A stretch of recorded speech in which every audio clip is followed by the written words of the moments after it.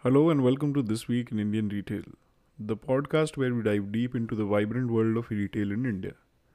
I'm your host Prateek Malik, and I'm here to bring you the latest industry personality conversations and invaluable learnings from the ever evolving Indian retail ecosystem. We are now available on major podcast apps, including Spotify, Amazon Music, Apple Podcasts, Audible, and Google Podcasts. This is September 3rd of 2023. Let's get started. Our featured guest this week is Sameer Shah, the director at Candle Partners, where he's been making waves for a remarkable decade. With a strong foothold in consumer and retail markets, Sameer's expertise is second to none. Prior to his tenure at Candle Partners, Sameer spent over 7 years at Ernst & Young, rising to the position of AVP in the transaction advisory practice. His portfolio includes successful deals in the retail consumer products, industrial products, and education. Sameer's career spans a wide spectrum of financial services, from M&A to PE advisory to valuation and debt restructuring. He began as an equity research analyst at Capital Metrics and Risk Solutions, gaining vital experience in the field. Tune in to this episode as we tap into Sameer's wealth of knowledge and explore the dynamic world of Indian retail through his experience lens. So let's get started. So we have Mr. Sameer Shah with us today from Candle Partners. Hi, Mr. Sameer. Nice to have you on the show. Hi, Prateek. Pleasure to be on the show. Great. So, Sameer, let's start off with a quick background of yourself and Candle Partners and what exactly you and the organization are trying to do in the retail segment. Sure. So, Candle Partners was started way back in 2011. Both the founder, Navroz Mahudawala, and myself were part of Ernst & Young in their investment banking practice, doing the same stuff, which includes M&A and private equity advisory. While at Candle, we were doing a lot of the larger stuff, which is sort of helping larger enterprises in raising capital and, sort of fulfilling their ambitions of M&A. We realized that there are a lot of emerging family businesses which were looking at advice at either growing, raising capital, or, fulfilling their ambitions or aspirations, or maybe doing a potential buy side or a sell side advisory piece. So that was the genesis of founding Candle Partners. We essentially support family-driven businesses in either raising growth capital and taking it to the next level, or either helping them in buying a company for growth, or if a family wishes to exit the business. So our genesis is actually focusing on family-driven businesses than larger corporations. Retail and consumer happens to be our forte within Candle, thanks to, of course, our experience at Ernst & Young, having successfully done a couple of transactions there, and also at Candle, where we've done a fair amount of closures in this space. So just to give you a brief on some of the stuff we did at Candle, on the kind of work we do at Candle, we were advisors to this city chain called Theobroma, which is now, I would say, one of the largest patisserie chains in India in raising growth capital. I do remember Theobroma, Sameer, and it happens to be one of my favorite patisserie chain, I can say. It happens to be a favorite patisserie chain of, I think, most of the guys, thanks to their brownies. Absolutely, yes. So, Theobroma was a great story. Started with one store in Colaba, they grew to around 11, 12 stores. That's when we started interacting. And, it's one of the largest patisserie chains now. So, we help them raise capital from share ventures. There is a niche brand called HRX, which is, of course, conceptualized by a media agency and Hrithik Roshan. Yes. Correct. We were advisors to HRX to take a strategic investment from Myntra. We have done fair amount of work in the apparel space. We were advisors to this Thailand-based group called Murjani, who owned the Tommy Hilfiger perpetual rights in India. Right. So India was the only market where the brand were actually sitting outside. So that got pulled into the parent PVH Corp. So we were advising Murjani Group on that transaction. We've done fair amount of works in the family-driven food businesses operating out of India. So there's a very niche company operating in the food accompaniment space, which is essentially serving ketchups and sauces. There is a company called Adina Tagore sitting out of Pune, Right. We helped them raise external capital from Paytm. Sure. There was a spices company called Himadri, again operating out of a very small corner in Masjid Bandar. We helped them raise growth capital from SEEF, which is a large European foods fund. So that's the kind of work we do. That's the bread and butter. And the beauty about working with this is you get to learn a lot on how they're growing businesses, and it's great to sit with families and understand how their journeys evolve. Absolutely. And I'm sure, on the way, when you actually interact with these firms and when you actually understand their challenges, we understand there is a lot more to business than, what the books or the, corporate experience tells us. And especially as you talked about family businesses. So there are a different level of challenges, and the entire transformation takes a lot of efforts. And, thanks to firms like you, we are able to formalize such businesses as well. No, Pratik, absolutely. As we speak, as we just discussed a few minutes back also, I think the learning you get from interactions is much more than what you see on or probably read from a balance sheet. Absolutely. So, Sameer, moving ahead, the Indian retail industry is evolving like anything. Our own Prime Minister is taking their own level of economic targets. Ministers of Commerce like Mr. Piyush Goyal also are taking several efforts to empower this segment of the industry. And now I feel that maybe some years down the line, I think retail may actually get an industry status, considering it actually employs a significant part of the workforce, around 5 to 7% of the country, which is employable currently. So how do you see the current state of the growth of Indian retail? What do you think over the past years have been the major challenges, and what do you think is actually driving the e-com, D2C and the future developments? So if we can shed some light on that, I'm sure a lot of our listeners would want to understand on that. Sure. So, I think we're all aware of how large our retail sector is, and I think you're bang on some of the points saying it needs to be classified as a separate industry now, because it's fairly large. It's almost close to a $900 billion industry, growing at a CAGR of almost 10%. But what has changed is, and we all saw what happened in COVID, right? I mean, a few months of no action and then a complete surprise with kind of action we saw in the online space, right? I mean, it was a complete emergence of online retail which happened during that phase. So, online, while the traditional industry will continue to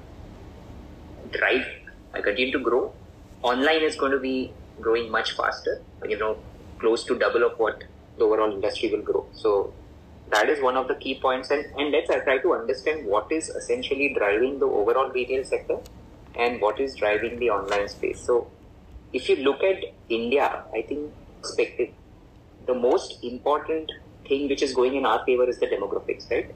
I mean, correct. Very true. 65% of the population is within the age of 18 to 55, yes. which are key consumers, right? Right, very true. Very true. Yeah. So compared to any other developed economy, or minus China, of course, or the entire European region, this is going in our favor. And I think that this is the place where, or in our country, if I may say, people are bullish. Number two, while online is growing and it is a $70 billion industry today, the online as a percentage of total retail is still quite small, and I think there is huge room for growth.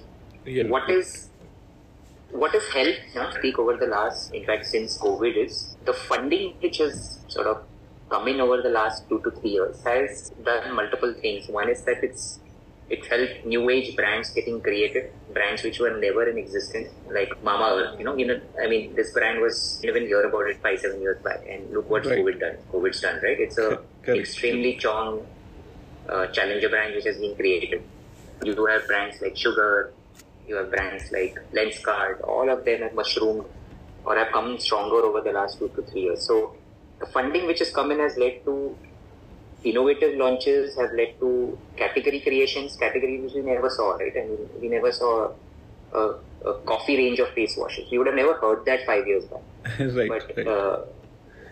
So you have these kind of things come up. You have a company like Boat, which is a great wearables company. Pre-COVID, you could essentially look at a Sony or some of other brands, but now you have a large domestically driven brand which has come up thanks to the funding and the penetration of online retail. Right. So another thing when I mentioned about the demographics, I think two key changes which are happening thanks to the efforts of the government also is that there is more urbanization which is happening. You have more and more people from the rural who have urban aspirations who are moving. And number two, thanks to the economic growth, even the buying power of a rural consumer is increasing. So you have three factors which are going to drive consumption. One is our demographics, one is our increasing urbanization, and the third is, the spending power of the rural population itself is growing. So, these are great three levers which are going to drive the... Right, very true, Sameer. I think you're absolutely on point with the drivers of growth. And for sure, the e-com has to definitely come up to a level where it becomes competitive enough for the actual offline market as well. Well said. So, absolutely. Moving ahead on this, we are all seeing growth prospects in the Indian retail. As you mentioned, there are products, there are product segments, there are brand classifications which did not even exist or nobody imagined a few years ago. But now they're a part and parcel of our life. In fact, some products are a part of our weekly or our daily grocery sales or, buying basket. And, these are also available on platforms like Blinkit, Zomato, etc. And it has become that common and easy now. So moving ahead on that, do you think there are some specific innovations, some specific digital enhancements which are actually influencing the customers or reshaping the landscape in India? Yeah, absolutely. If I may, I just would want to talk about how this is happening thanks to the omni-channel strategies of a lot of companies, right? Today, a lot of companies who started as D2C brands have actually become omni-channel. So if you look at the influx of technology within all this, I think it's a great driver for a lot of these brands. Let's take, for example, a company like Nykaa, right? They have a face tracker algo that detects your lips, eyes, cheeks, applies virtual cosmetics and actually shows you how a particular product looks. Assume you walk into a Pepperfry store. You have augmented reality, which will give you a perspective of 3D visuals, which can actually tell you how a particular piece of furniture will look in your drawing room. If you look at Lenskart, that is simply amazing. They have a 3D virtual trial room that actually allows customers to feel as if they're in a physical store. Things which are happening in these new age companies, are great things which are, sort of driving the online retail. Right, very true, Sameer. And in fact, brands like Nykaa, Pepperfry, Lenskart, I think they're doing amazing stuff with technologies like AR, XR, machine learning, face recognition, and trying to bring a very novel experience for all the consumers as well as making life of a lot of people simple. And I think for a lot of these tasks seem to be a little mundane also to do in offline retail earlier, which are now possible, at the click of a button at your home. So definitely exciting times that we're living in. And while you mentioned about Pepperfry, I would just like to take a moment to mention to the audience that just recently itself we got the bad news that one of the founders of Pepperfry, Mr. Murthy, has passed away. And I think he has brought a lot of innovation into the industry. And I think on behalf of the industry, we would like to express a gratitude for all the efforts he took as well. Yeah, that was a very was extremely depressing to read yesterday. Yes. But I'm sure, the organization is already on very solid foundations. And I think we are proud to be a part of the ecosystem where such people exist and continue to exist. Yeah. Absolutely. All right. So moving ahead on this topic, as we all understand that all the retailers and e-commerce companies in India, while growing, they're definitely facing their own level of organic challenges. But there are a lot of industry intrinsic challenges, there are a lot of market dynamic challenges, there are a lot of external factors and variables which are now creating an entirely new range of, an entirely new, I would say value of obstacles for these startups to grow. And a lot of that has to do with the condition of the economy and the financial condition itself, right? So now, as an investment professional, as a professional who guides companies on these topics, I would like to hear from you, and I'm sure a lot of listeners are waiting for, deeper conversations like this, wherein they would like to know that what is actually stopping, what are those challenges, and how a startup or a growing stage omni-commerce brand can actually deal through this. Sure, I think you raised a very valid point, Pratik, because we all know what the industry is essentially going through right now. I think lack of capital is what is actually sort of affecting the growth companies. So what happened during COVID is because there was a lot of emergence of online retail which came in. Companies were growing at maybe 40-50% month on month and ended up raising a large amount of capital. And as the economy opened up and as physical retail opened up, I think a lot of these companies started seeing slower growth. Cost of acquisitions started going up, and the profitability target never started coming for these companies. So what has happened is, thanks to globally the interest rates rising and capital not being available now for most of the companies, and the growth coming down thanks to physical stores opening up, the funding has sort of dried up. Now, with the funding drying up, there are two options for the companies. One is to essentially conserve cash, which means you don't spend too much of marketing, slow the growth down, and target to achieve profitability. And if that is not happening, then the other option is to look for an exit. So what our advice has been to most companies, and I think what most companies are doing now, is firstly try to create a profitable business. That is a key thing which investors are asking for. The way people are doing this is, trying to reduce their CACs, trying to move more direct traffic on their own website than marketplaces, because that essentially gives you higher margins. Right. And technically prepare for profitability, because every investor is today asking that if we are not profitable today, what is the path to profitability? I think that's the most important thing. So that's been our advice through and through to most of the retail companies we are interacting with. From a trend perspective, what we are seeing today is, I think if you remember during this entire boom in online retail, there are a lot of companies, brands, smaller to mid to larger, who ended up raising capital at 6x sales, 7x sales, 8x Absolutely. sales. Right? These are fairly hefty valuations. Absolutely. Yeah. And that was happening because they were growing. And I'm sure a lot of people who were trying to build genuine businesses during COVID and during this entire depression kind of a period, I mean, they were totally blown off with these kind of news. Blown off. And a lot of people actually got underwhelmed, listening that, okay, even companies where the product is not ready, or the, PMF is not proven, or the model is not set, are actually raising a 5x or a 10x valuation. I mean, it was simply crazy, right? So as you mentioned, I think such a valid point. Yeah. It's such a valid point which you brought up, because we also do a fair amount of work in the pharma and the chemicals industry, and you would have a specialty chemicals guy asking you that, right, I am doing 100 crores of EBITDA.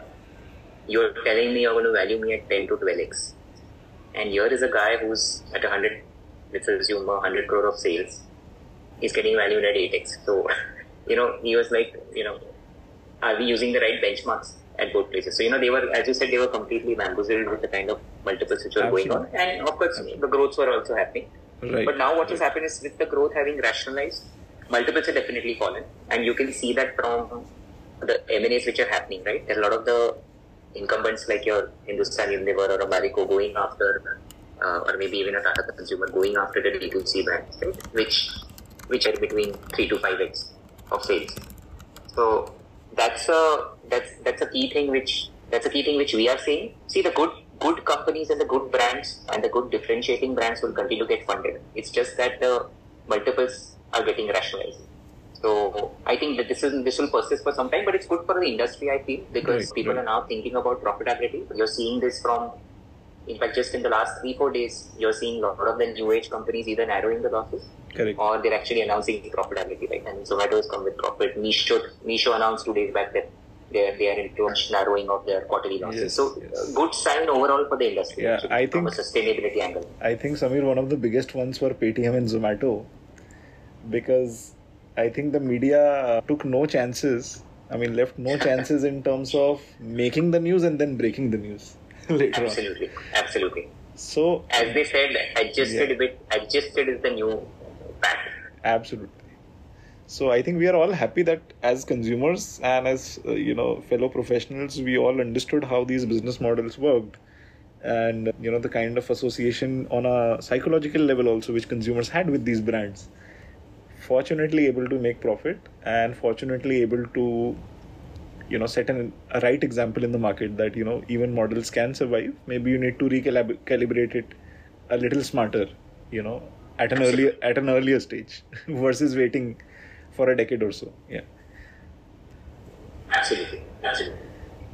And just to continue our conversation on what is happening in the industry, and what factors would investors sort of consider now while valuing the how much is the direct website sale or own website sale versus marketplace, because that's a Right. key driver towards brand loyalty. Correct. What are the repeat rates like? I think fairly important. Is there any differentiator? Because today you have so many brands mushrooming in the market. Let's, for example, take the beauty and personal care. Right?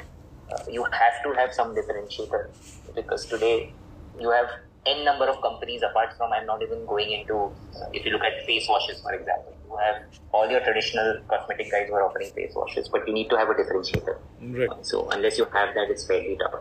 And then the most important thing is, if you're not profitable today, what is your path to profitability? As long as the investor is convinced on that, I think there is capital available. If there are good brands, there are good stories, there is capital available. Absolutely. Well said, Sameer. So there is definitely opportunity in the market. There are definitely takers for the good opportunity, and there are definitely seasoned investors who understand good companies, when they see it. Right. All right. And for companies which have raised capital, have achieved the scale, may not be getting for the capital, you have the large incumbents who are even ready to do an M&A. So that's also good for the ecosystem. Yeah, absolutely. I think eventually, if you understand, I think for our listeners also who sometimes get surprised with all these mergers, demergers, and M&As happening, is that I feel sometimes consolidation of a particular segment or a niche is good for the market, right? Because that brings more focus in the market, right?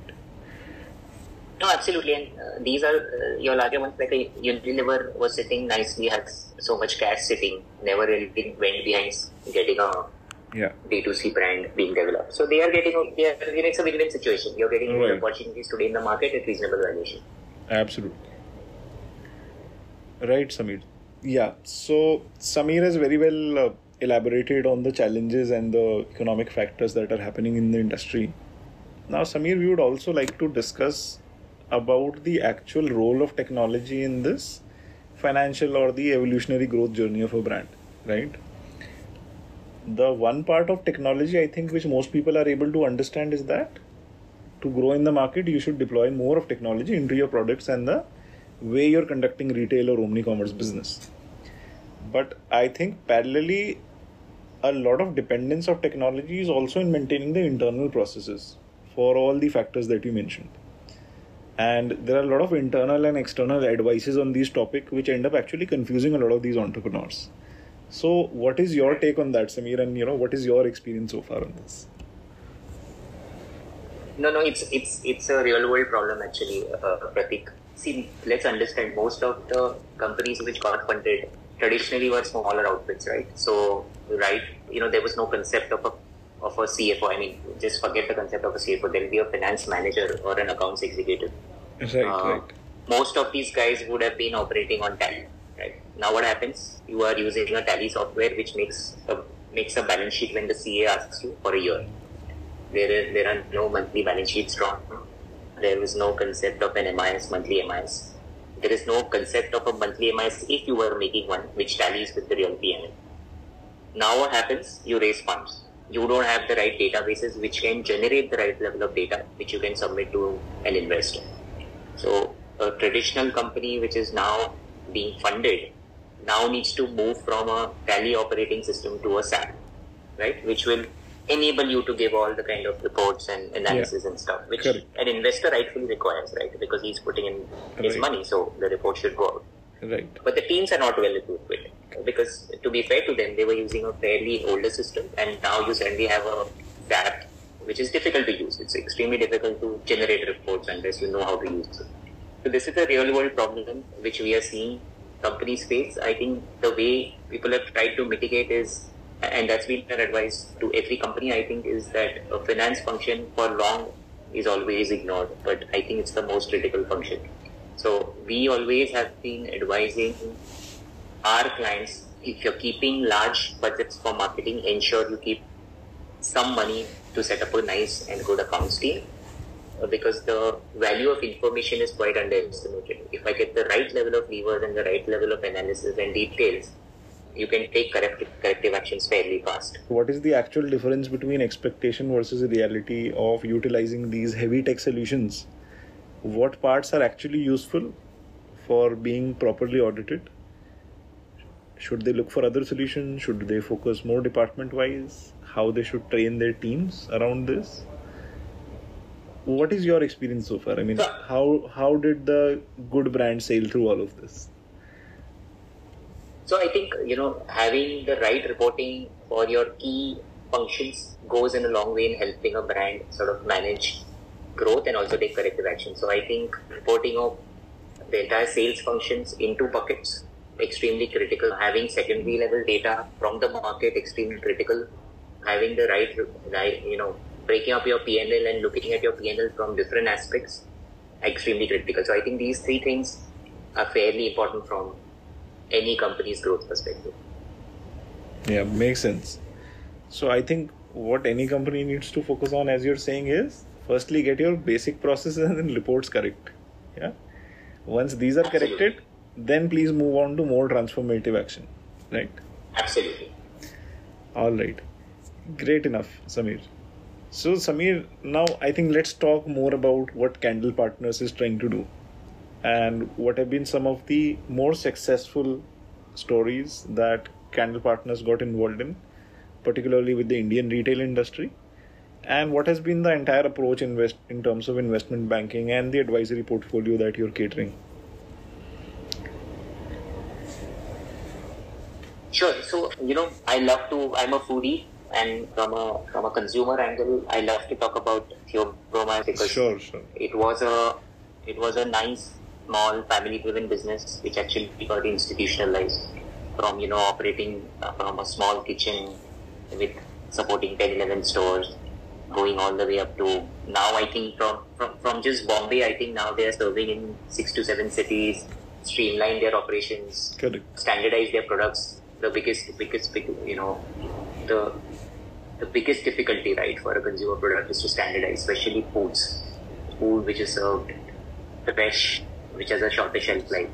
So I think at Candle, one of the real success stories for us was raising capital for a small patisserie sitting out of Bombay, raising a large round and seeing it go from one city to multi-city, and today being one of the largest patisserie chains in India.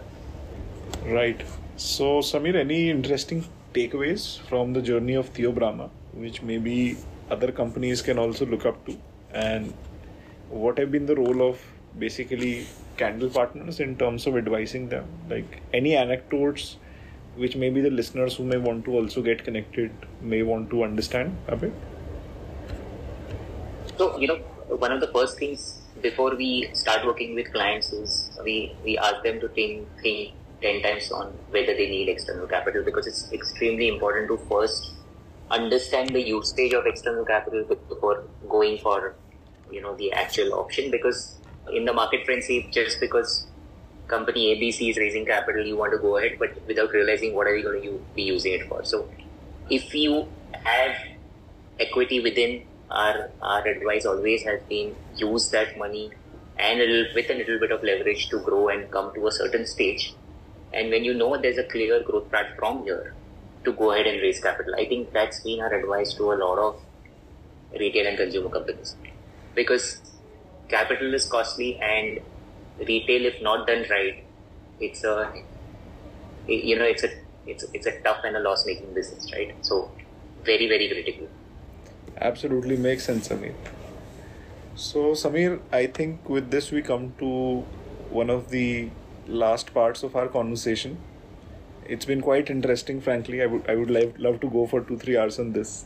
Maybe we can do certain parts to it later on. But before we conclude, like, what are your closing thoughts on the key advices for retailers and entrepreneurs who are looking to thrive in this landscape? What are the things they should get right first? And what's ahead in the industry? What's the future? What should we anticipate ahead? Sure. So for retail companies and entrepreneurs, I think one of the most important parts is, getting the product right. As I said in my conversation earlier, how different and what is the key differentiating factor for a product? I think unless there is a differentiator, very difficult to create a niche in the market. Second thing is, how are we going to create the brand and brand loyalty and the trust? Because repeat rate needs to be high to ensure our business sustains. And I think it's very, very important to start thinking about the profitability at the start of your journey. I think it's gone are the days where you can, sort of focus on only growth and say, I'll assume profitability later. I think those days are gone. I think to build sustainable businesses which can go longer, people need to start thinking of profitability fairly early in their journey. Right. All right. Lovely speaking with you, Sameer. Thank you so much once again for all the enlightening conversation. Pleasure, Pratik. All right. So with this, we close our podcast, and we hope most of the listeners are able to get the major share of learnings about getting your valuations right and the correct SOPs or the correct kind of capital utilization which you should think of. That's a quick wrap for this week. If you're interested in being on our podcast to share your retail experience or to reflect on the new developments, you can connect with me over LinkedIn at Pratik Malik. Keep listening to us and do share with your peers in the retail ecosystem. See you in the next one.